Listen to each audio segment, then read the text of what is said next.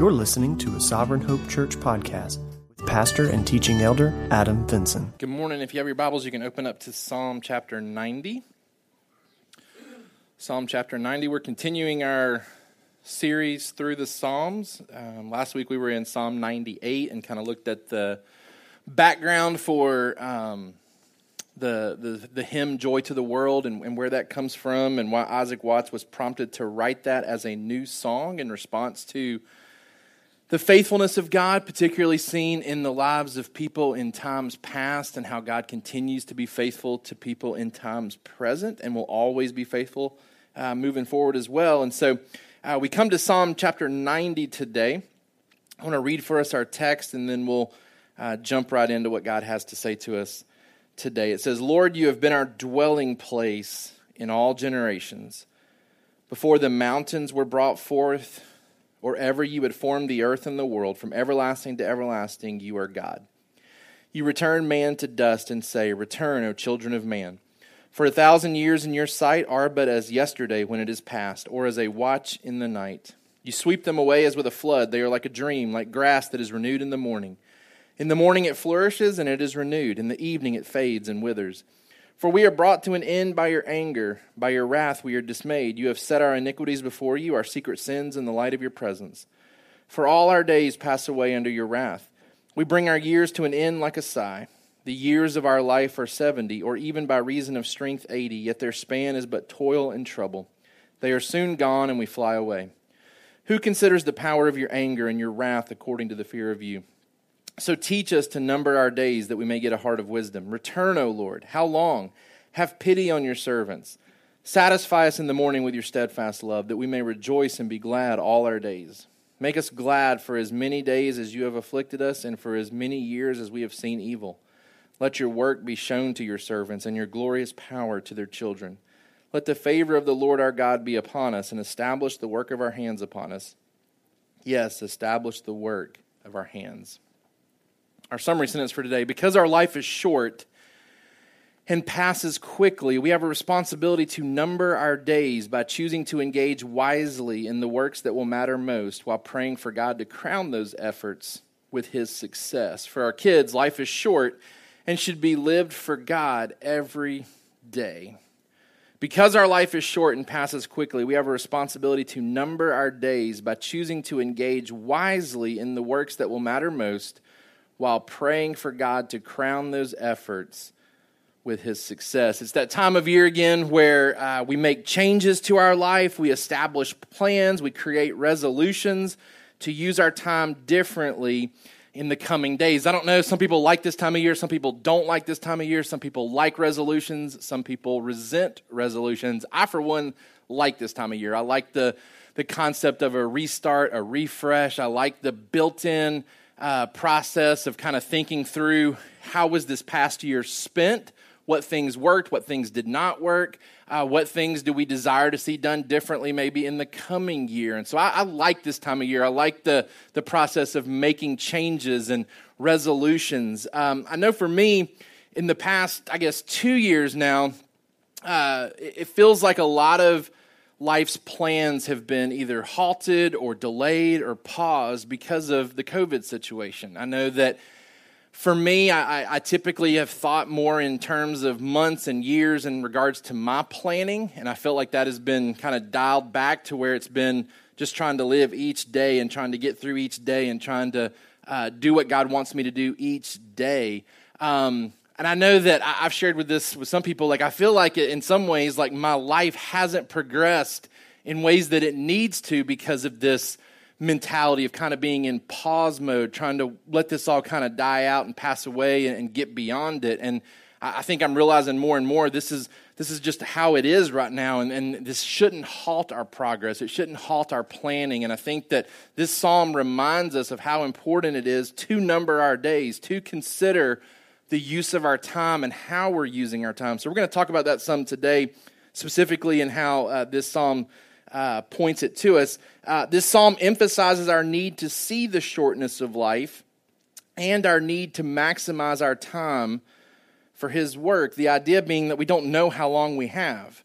The psalmist makes reference to those who kind of live a full life. He references the years of 70 and 80, which would maybe have been a life expectancy in that time, particularly when the psalm is written, because it's written by Moses, and it's most likely written when the people were wandering in the wilderness. And you'll remember they were all told they would die in the wilderness, that generation would die off before the children of Israel would be allowed to go into the promised land because of their rebellion. So most of them were probably going to die off by 70 or 80, if not prior to that. Our time is short. We don't know how long we have.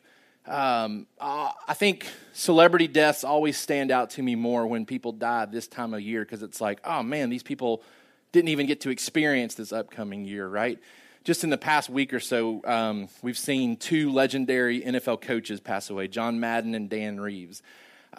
We saw Betty White pass away. She's like the last Golden Girl, I think, to have still been alive. And there was a lot of hoopla recently about her reaching the age of 100. I think People Magazine even has a issue coming out where she's the cover lady, and there's a big article about her reaching 100, and yet she died prior to reaching 100. Like, everybody was anticipating her being 100 years old, and she passed away just recently before she reached 100. And as I was kind of reading about her, there were several articles recently where people were highlighting her perspective on what does it take to live to be 100, right?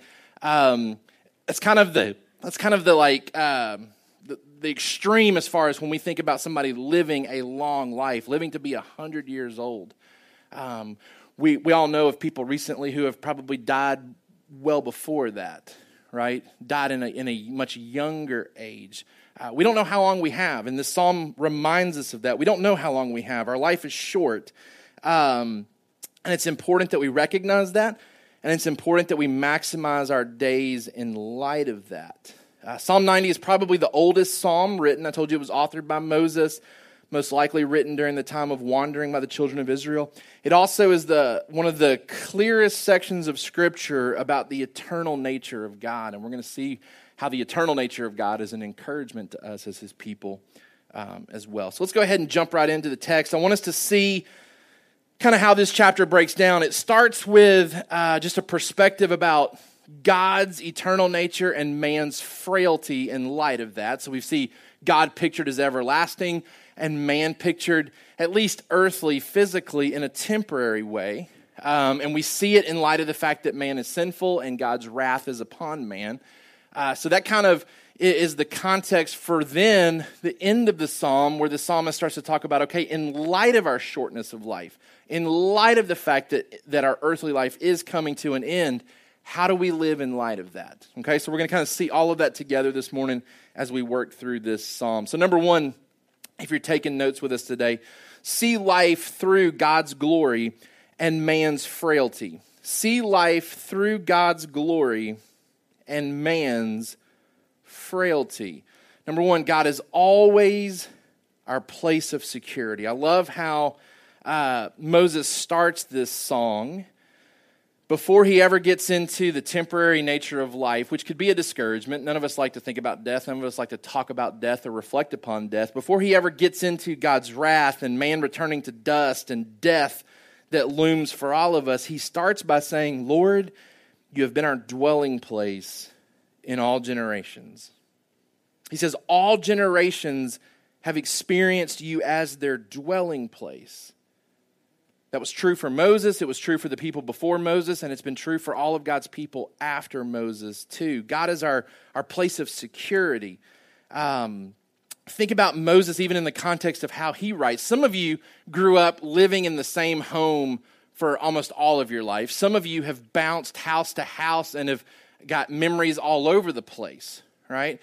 Maybe you couldn't even say, this is where I'm from, or this is where I was raised, because you were just kind of all over the place. Moses had big chunks of life that were taking place in different portions of the area, right? He spends the first 40 years of his life growing up in Egypt, which would have been probably a luxurious experience as kind of a prince of Egypt, where he would have had access to all kinds of great things that Egypt would have afforded. Then he spends the next 40 years of his life in Midian as a shepherd, right? Just kind of out in the wilderness in a set place, but he's relegated to taking care of sheep. He's relegated to a totally different life than what he was being groomed for in Egypt, probably.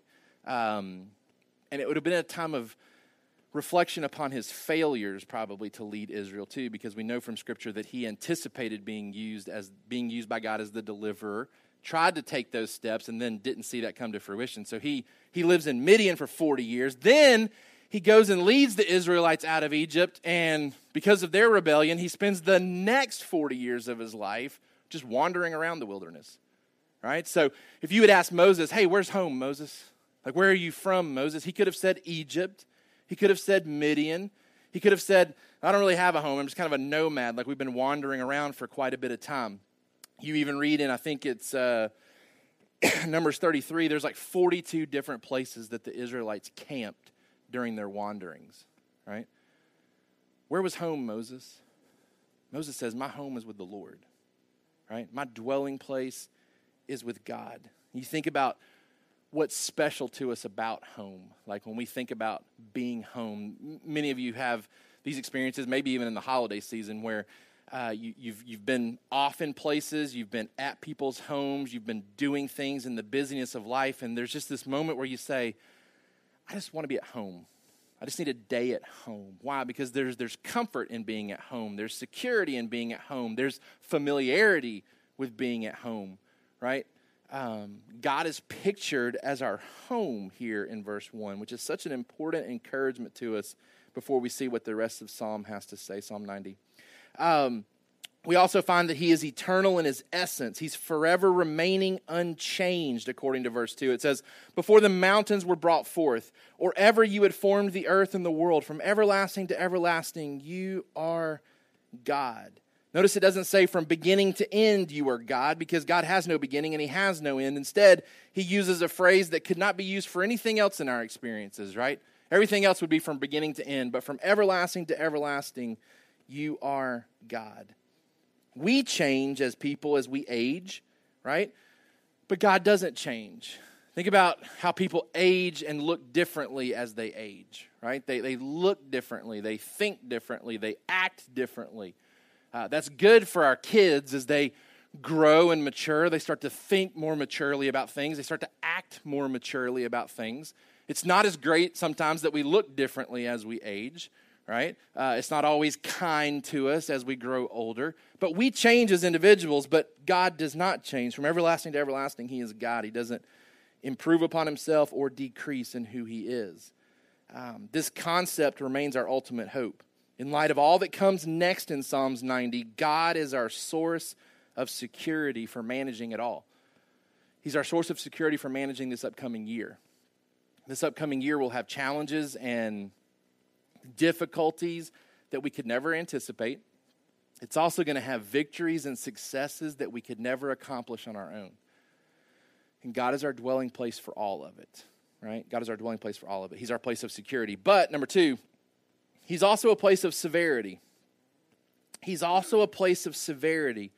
We see in verse 3 that while God is an unchanging God and he's our dwelling place for all generations for his people, he says in verse 3, you return man to dust and say, return, O children of man.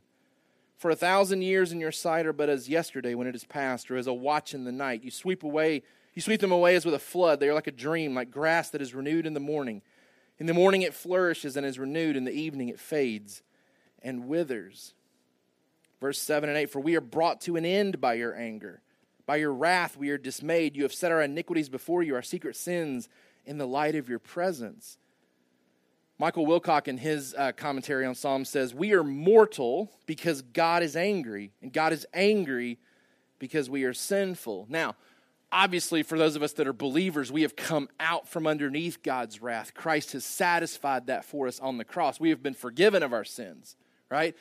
But even as forgiven sinners, mankind as a whole is still subjected to this curse that brings us to physical death.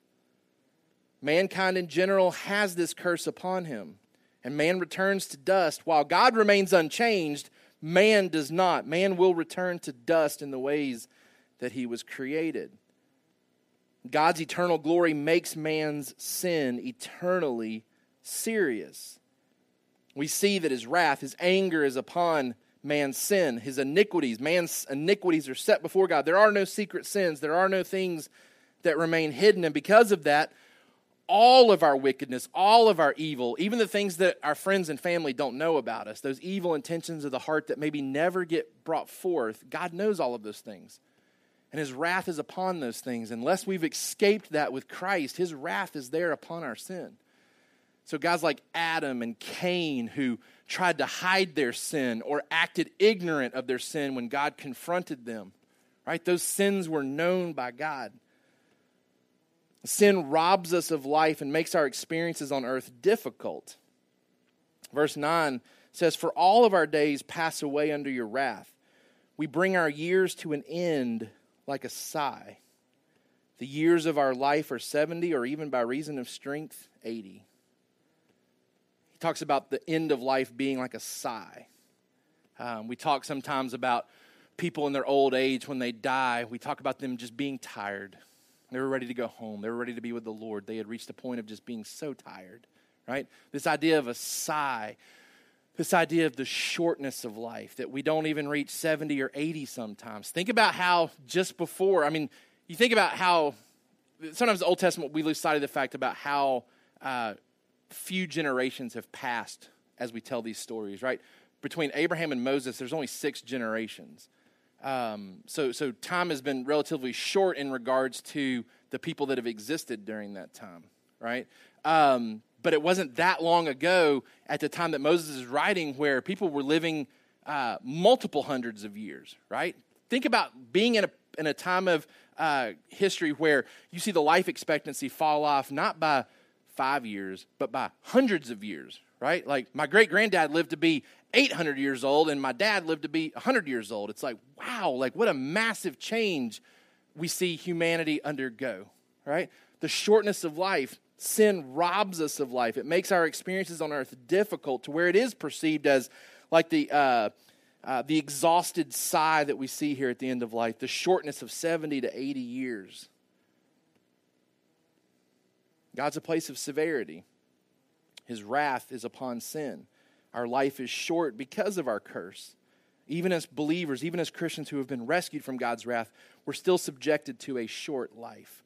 And then number 3, as we're seeing life through God's glory and man's frailty, God's timetable is different than man's.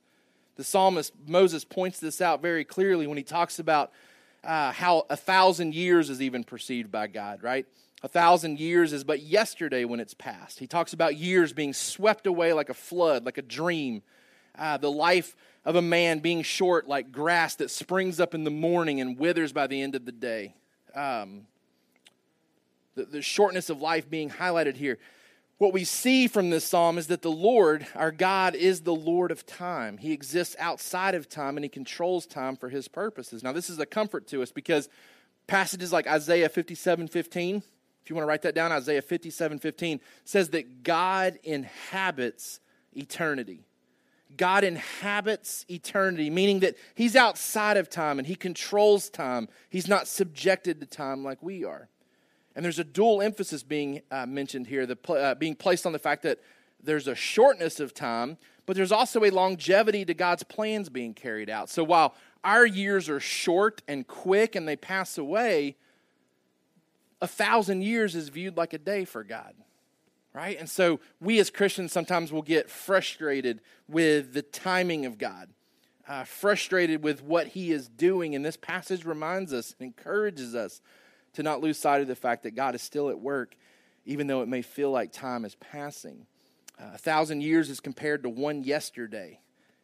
Think about what happens in 1,000 years of time.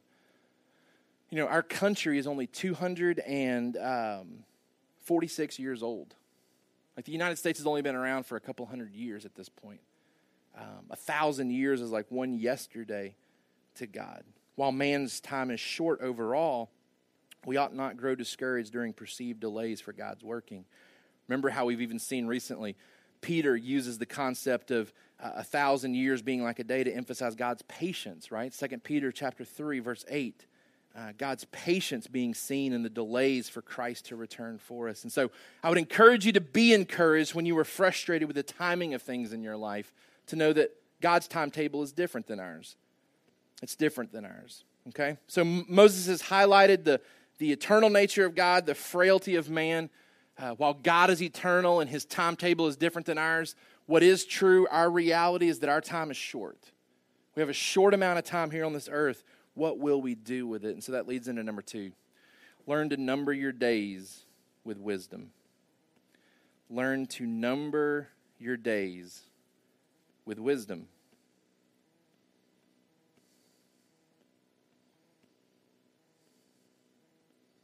He says, so teach us to number our days, that we may get a heart of wisdom.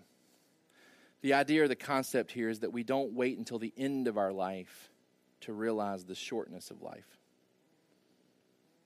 Don't wait until the end of your life to realize the shortness of your life. The idea here is that we would be wise before our time. Be wise while you still have time to not waste your life on trivial things. Our head football coach at Trinity uses this passage a lot when he's talking to our football guys. The responsibility that we have to number our days. He uses this in a ministry that he started that's focused on dads and encouraging dads to seize their responsibility of fatherhood, to not wait and miss the most important things in life. And so he always uses the concept of what will be most important to you when you're on your deathbed, right? So fast forward your life to the end. What are the things that will be most important? What are the things that you want people to say about you? Who are the people that you will want around you? And then live your life today in light of your answers to those questions down the road, right? I've told you guys before, like movies that I enjoy. I love alien movies. I love time travel movies. And my third type of movie that I really love are movies that give people a alternate reality where they get to see what life would be like if different choices were made in their life, right? And so the bulk of the movie is showing you this alternate reality where they do things differently with their life. And then by the end of the movie, you rewind and they're put back into their real reality and given the option now to make choices in light of what they've seen in this alternate reality. Unfortunately, life doesn't work that way for us, right? We don't get the alternate reality to spend time in, and then we get to come back to real life and make choices in light of that. We have to kind of force that ourselves. We have to kind of think ourselves, okay, what would it look like to be on my deathbed today? What would be the things that are most important? And in light of that answer, how do I then live today so that when I get to the end of my life, the things that are most important are the things that I've invested in? Right? That's what Moses tells us here. He says, number your days. Lord, teach us to number our days. I put in my notes, how do you know that you're getting older? All right? None of us want to admit that we're getting older probably, but how do you know if you've moved into the older population? Well, I put, you talk more and more about how quickly time flies. That's a sign of you being older, is that you talk more and more about how quickly time flies. And I don't know the science behind this, but time really does seem to move faster the older that you get, right? I remember my 4 years of high school seemed like an eternity, right? 4 years of high school, freshman, sophomore, junior, senior, I thought it would never end, right? And then I went to college for 4 years. And by the end of my senior year in college, it felt like an eternity since I had been in high school, right? Like 4 years flies by right now.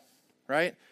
It seems like just yesterday, and I'm in the older group because I talk like this now. It seems like just yesterday that we planted this church. It's been 10 years, right? It's been a whole high school career and a whole college career and a whole grad career since we started this church.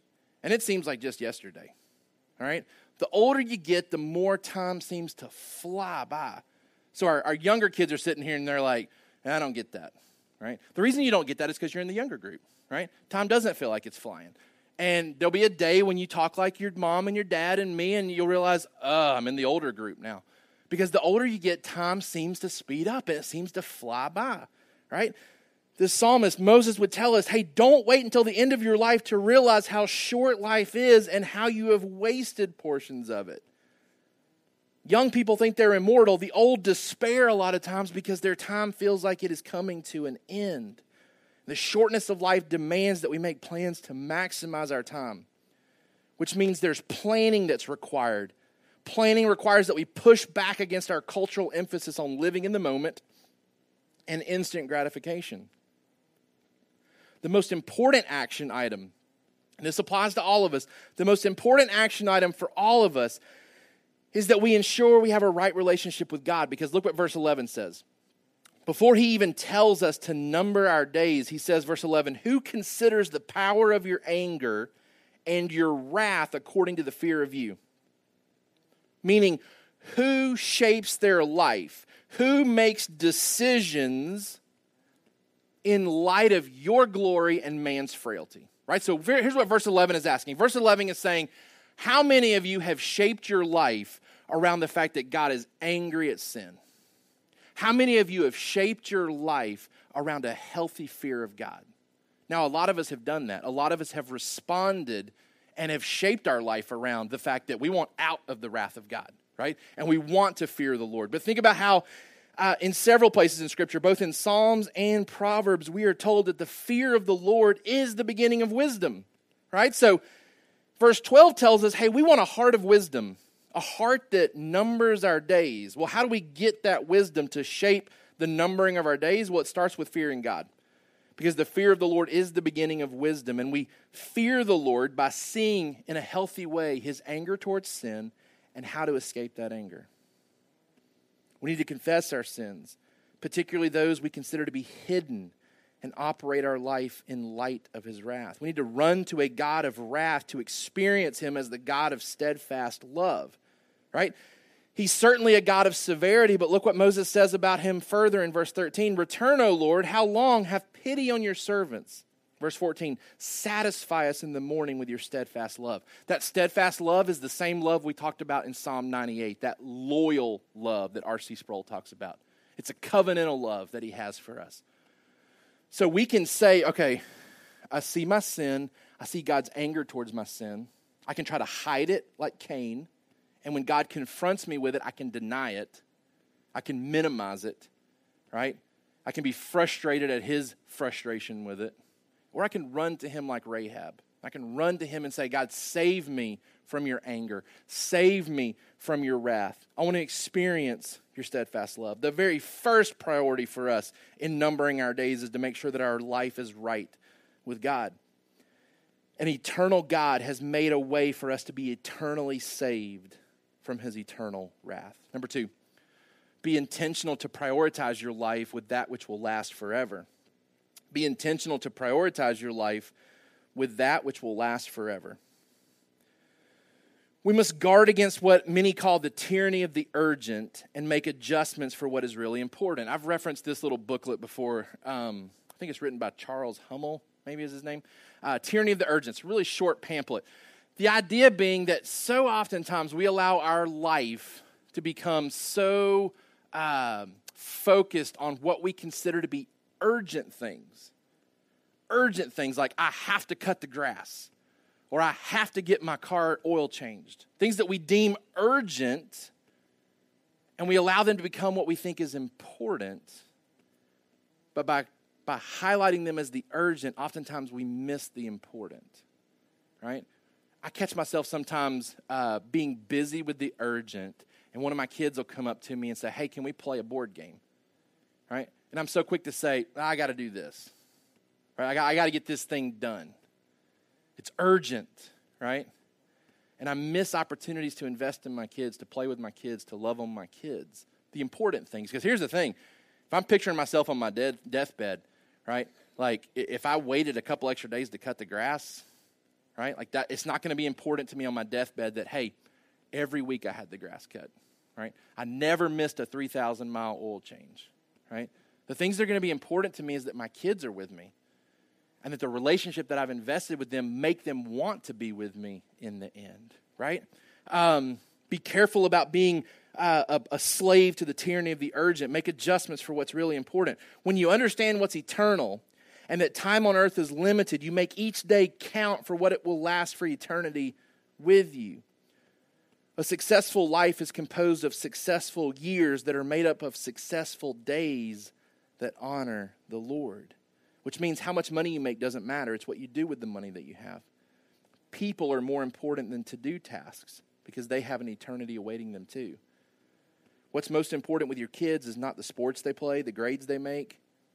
It's whether they know God, right? Be intentional to prioritize your life with what will last forever. And then number 3, we pray for God to establish his work through us. We pray for God to establish his work through us. So again, the beginning of this psalm, heavy on the eternality of God, his eternal nature, the frailty of man, that his life is short, that it's passing away because of sin and because of the curse of sin. We don't have long. We might have 70, we might have 80 years, but even in the midst of those years, it's going to be difficult. It's going to be like a deep sigh. It's going to be a life that's got toil and trouble that's a part of it because our sin that we commit, it robs us of the life that God intends for us. But there's an answer to that sin problem. We can get out from the anger of God. We can run to him out of fear of him. And then we can number our days. We can get a heart of wisdom. We can experience the steadfast love of God. And we can pray specifically that he would establish his work through us. Moses is telling us to pray. Teach us, Lord, to number our days that we may get a heart of wisdom. Ask God for wisdom on how to use our time better, how to take advantage of opportunities that are given to us. If we will prioritize our days with eternity in mind, we can ask God confidently for him to establish our work. If we prioritize our days with eternity in mind, we can ask God confidently for him to establish our work. Right? We can go to God and we can pray and ask for success when it comes to the fruits of our labor. We can pray for that success because we've structured our acts, we've structured our work around the idea of eternity, not temporary, right? We can't guarantee success if everything that we're thinking about and dealing with and working towards is temporary things. God may not bless those things, but what we are assured of here is that if we will number our days towards eternity, if we will think with the end in mind, then we can pray and expect God to give us success in that work, right? It says, satisfy us in the morning with your steadfast love, that we may rejoice and be glad all our days. Make us glad for as many days as you have afflicted us and for as many years as we have seen evil. Let your work be shown to your servants and your glorious power to their children. Let the favor of the Lord our God be upon us and establish the work of our hands upon us. Yes, establish the work of our hands. I want to kind of give you just a quick little thing here at the end. Keeping proper perspective in 2022. This last section of Psalm 90 talks about what it looks like to find joy in the sorrows, and find success in our labors. Find joy in our sorrows and success in our labors. Let me give you, let's see here, 1, 2, 3, 4, 5 things that you're going to write down real quick if you want to. Number 1, keep your focus on the Lord returning and live each day in light of that. Keep your focus on the Lord returning and live each day in light of that. Verse 13 says, return, O Lord. How long? Have pity on your servants. Moses crying out for God to come and to act, to keep his promises. So as we step into 2022, so important for us, in light of all the uncertainty that we will continue to face going into this year, and most definitely sorrows and toils and trials that will come our way, that we keep perspective, that our satisfaction and our joy does not lie here, it lies in Christ's return. And so we keep our focus on the Lord returning, and we live our days in light of that. Number 2, we find satisfaction in his steadfast love in the midst of evil days around us. We find satisfaction in his steadfast love in the midst of evil days around us. Right? It says, satisfy us in the morning with your steadfast love, that we may rejoice and be glad all of our days. Make us glad for as many days as you have afflicted us, for as many years as we have seen evil. Right? So Moses is reminding us, we're going to see evil around us. We're going to see difficulties and trials and challenges, but we can find joy in the steadfast love of God, that God loves us in the midst of those things. So we can be encouraged to continue to number our days, to invest in the things that are most important. Even when we experience heartache, we can experience the steadfast love of God. Number 3, we look for the ways that the Lord is working around us, and we involve ourselves in it. Look for the ways that the Lord is working around you and involve yourself in it. Verse 16 says, let your work be shown to your servants and your glorious power to their children. All right? Moses is saying, hey, there will be evil days around us. Pray that the Lord will help you to see the ways that he's working good in the evil around you. Pray that your children will be able to see that, so that as they grow and mature in their faith, they will continually turn to Him with trust. Look for ways that the Lord is working around you. Involve yourself in it. And then lastly, have planned works that God can crown with favor and success. Have planned works that God can crown with favor and success. 1 John 2:17 tells us that those who do the will of the Lord abide forever. Have planned works. So as we go into 2022, you may not like resolutions. You may not like goal planning and that whole process. But let me challenge you that Moses is telling us that we have a responsibility to number our days, which means we have a responsibility to pause and to reflect and say, okay, what am I hoping for in the coming days? What am I hoping for in the coming months? What am I hoping for in this coming year? Right? What's most important? Where am I going to put my time and energy and attention? Right? And then to pray that God would bring success in that. To number our days in such a way where eternity is our focus, we can pray confidently that God would bring us success in that. Establish the work of your hands, God, upon us. Establish the work of our hands. We need to plan well. I know for me, as I'm kind of thinking about this upcoming year, I really want to be intentional to think about the roles that I play in my life as a husband, as a father, as a pastor, as a principal, as a coach, as a friend. The different roles that I play in my life, where am I weak in those roles? Right? Like, I don't want to get to the end of my life and think back on the weaknesses I had as a husband and realize that I never addressed those weaknesses, right? The weaknesses that I had as a pastor or as a father that just kind of stayed with me through life, right? Like, I want to be intentional in the next few days to really think through, where am I weak in these roles and how am I going to be intentional to address those weaknesses this upcoming year, right? I want to be a better husband. I want to be a better father. I want to be a better pastor and a better principal. I want to be better in those roles. And I want to pray that God would give me success in that for His glory, that I would invest in the things that are most important. And the last thing that I would leave you with in regards to 2022 is to remember where we started in Psalm chapter 90, that He is our dwelling place, that we keep coming back to Him as our home. Because even as we make plans, we're inevitably going to fail in some of those plans. We're not going to stick to resolutions. We're not going to stick to good intentions. And we're going to fall back into sin because we're frail. That we come back to Him at home, right? We think about the prodigal son who would return to his father who was waiting for him with open arms, right? God is our dwelling place. He is our home. I want to leave you with Deuteronomy 33:27. Deuteronomy chapter 33, verse 27. I love this verse. It says, the eternal God is your dwelling place, and underneath are the everlasting arms. The eternal God is your dwelling place, and underneath are the everlasting arms. It's as though He's saying that the foundation of the dwelling place of God is His everlasting arms, right? Lauren and I have had the unfortunate experience in looking at houses to come across a few of them that did not have the greatest support system underneath them, right? Where we're having to have conversations that if we buy this house, we're going to have to really redo the flooring because the flooring is off. Right? We were walking around in a house yesterday and the floors were kind of doing this a little bit, right? That's not the foundation that you want, right? When we think about God as our home, the floors, the foundation, it's His everlasting arms. It's everlasting arms.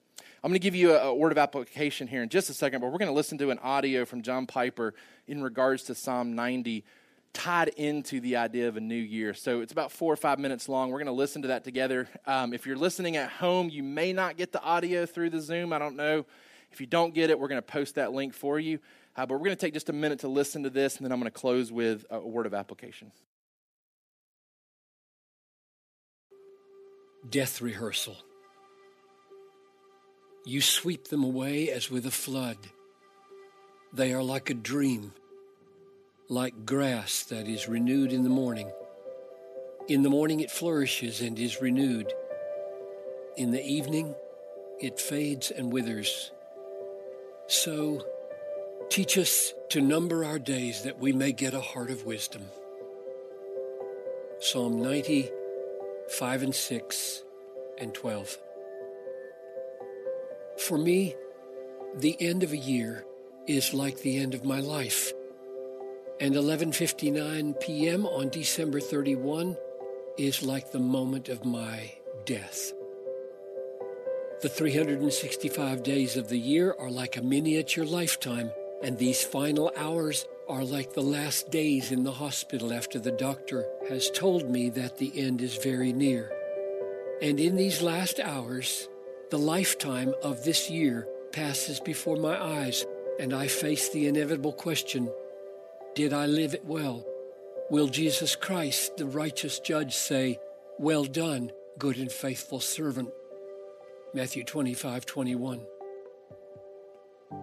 I feel very fortunate that this is the way my year ends. And I pray that the year's end might have the same significance for you. The reason I feel fortunate is that it is a great advantage to have a trial run at my own dying. It is a great benefit to rehearse once a year in preparation for the last scene of your life.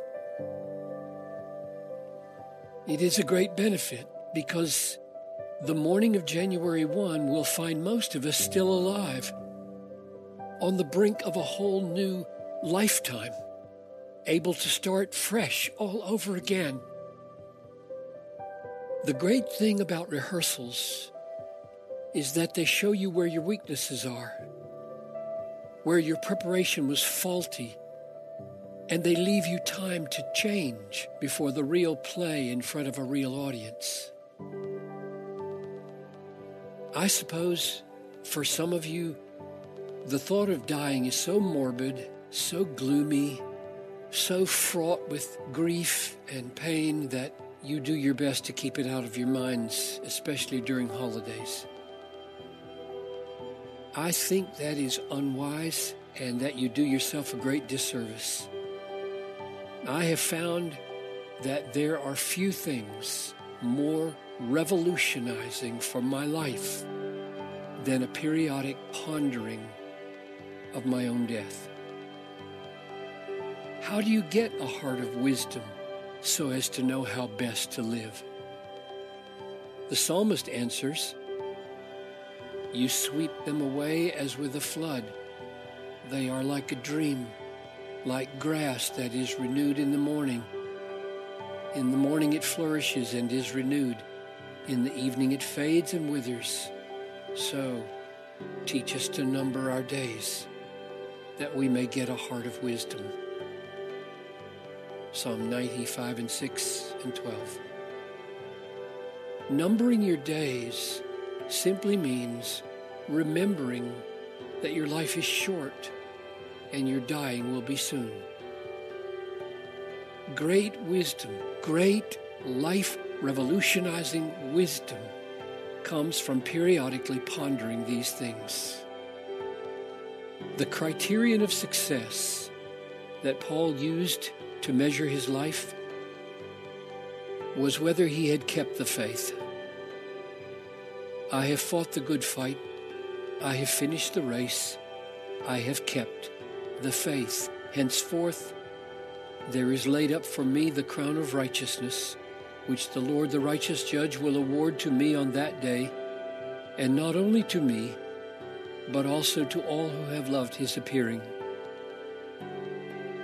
2 Timothy 4, 7 and 8. Let this be our test at year's end.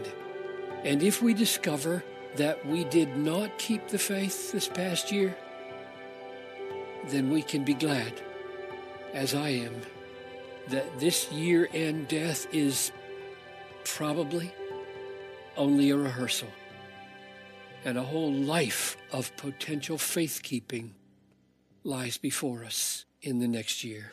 Our application for today is to pray to use 2022 well. to pray that God would help you to number your days this year. Counting today, you've got 364 left this year. Pray that we would use them well. Pray that we would use them for His glory. Pray that we would use them with a priority placed on the most important things. Right? This prayer that's included here comes from Tim Keller, who has written a 365-day devotional on the Psalms. It's been a really cool tool to use in my study because every day he focuses either on a specific psalm or a portion of the Psalms. And so I've been using that for whichever psalm that we're going through. And he closes each one of those devotionals with a prayer. And so this was his prayer for Psalm 90 in regards to numbering our days. He says, Lord, I have not done the profound soul work necessary to be ready to die. Give me the strength to ask the big question, would I be ready to die tomorrow?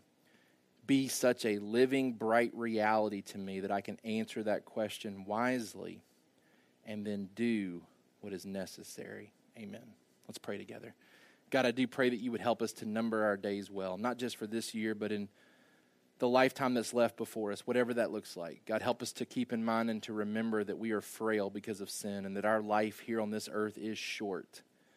God, we're thankful that the ways that we spend our life here in our physical, earthly life is not the end of all things, that we have an eternity awaiting us. And so while we talk about the shortness of life, we do not mean the shortness of our existence, and we thank you for that. But God, help us to see that before we get to that eternal existence, you have given us a temporary life here on this earth where you desire to do great and mighty things through us for your glory. And God, help us to see and realize that too oftentimes we get caught up in the things of this world, things that we consider urgent, that in the grand scheme of things aren't always that important. God, teach us to number our days. Give us a heart of wisdom to where we can use this upcoming year, where we focus on the things that are most important. Help us to break through and see the shortness of life. Help us to not let it continue to pass us by so quickly. Help us to take steps to make changes where we need to make changes. To use this season of life right now as an opportunity to assess where we're at and where you desire for us to be.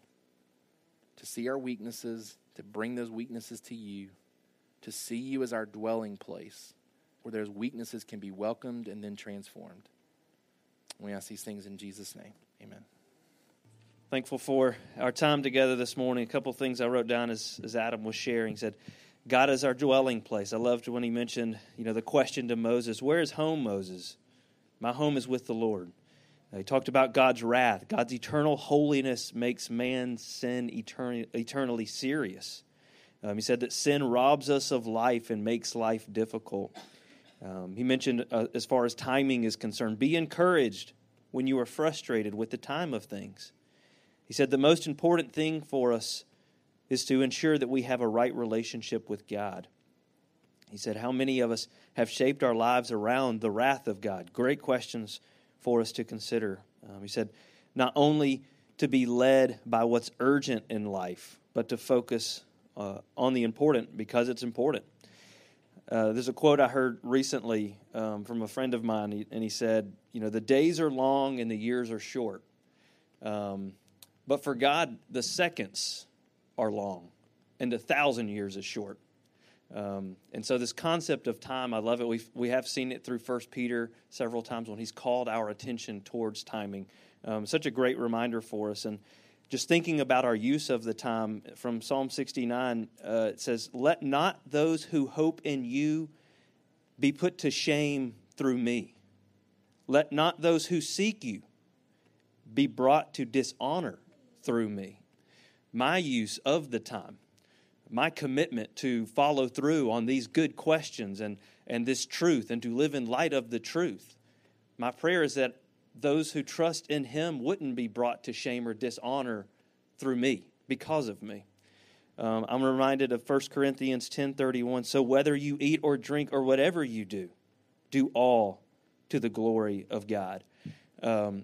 John Piper uses an analogy of dead leaves, which is, great for this time of year. There's a lot of dead leaves on the ground. He said, even dead leaves at times look lively as the wind blows them around.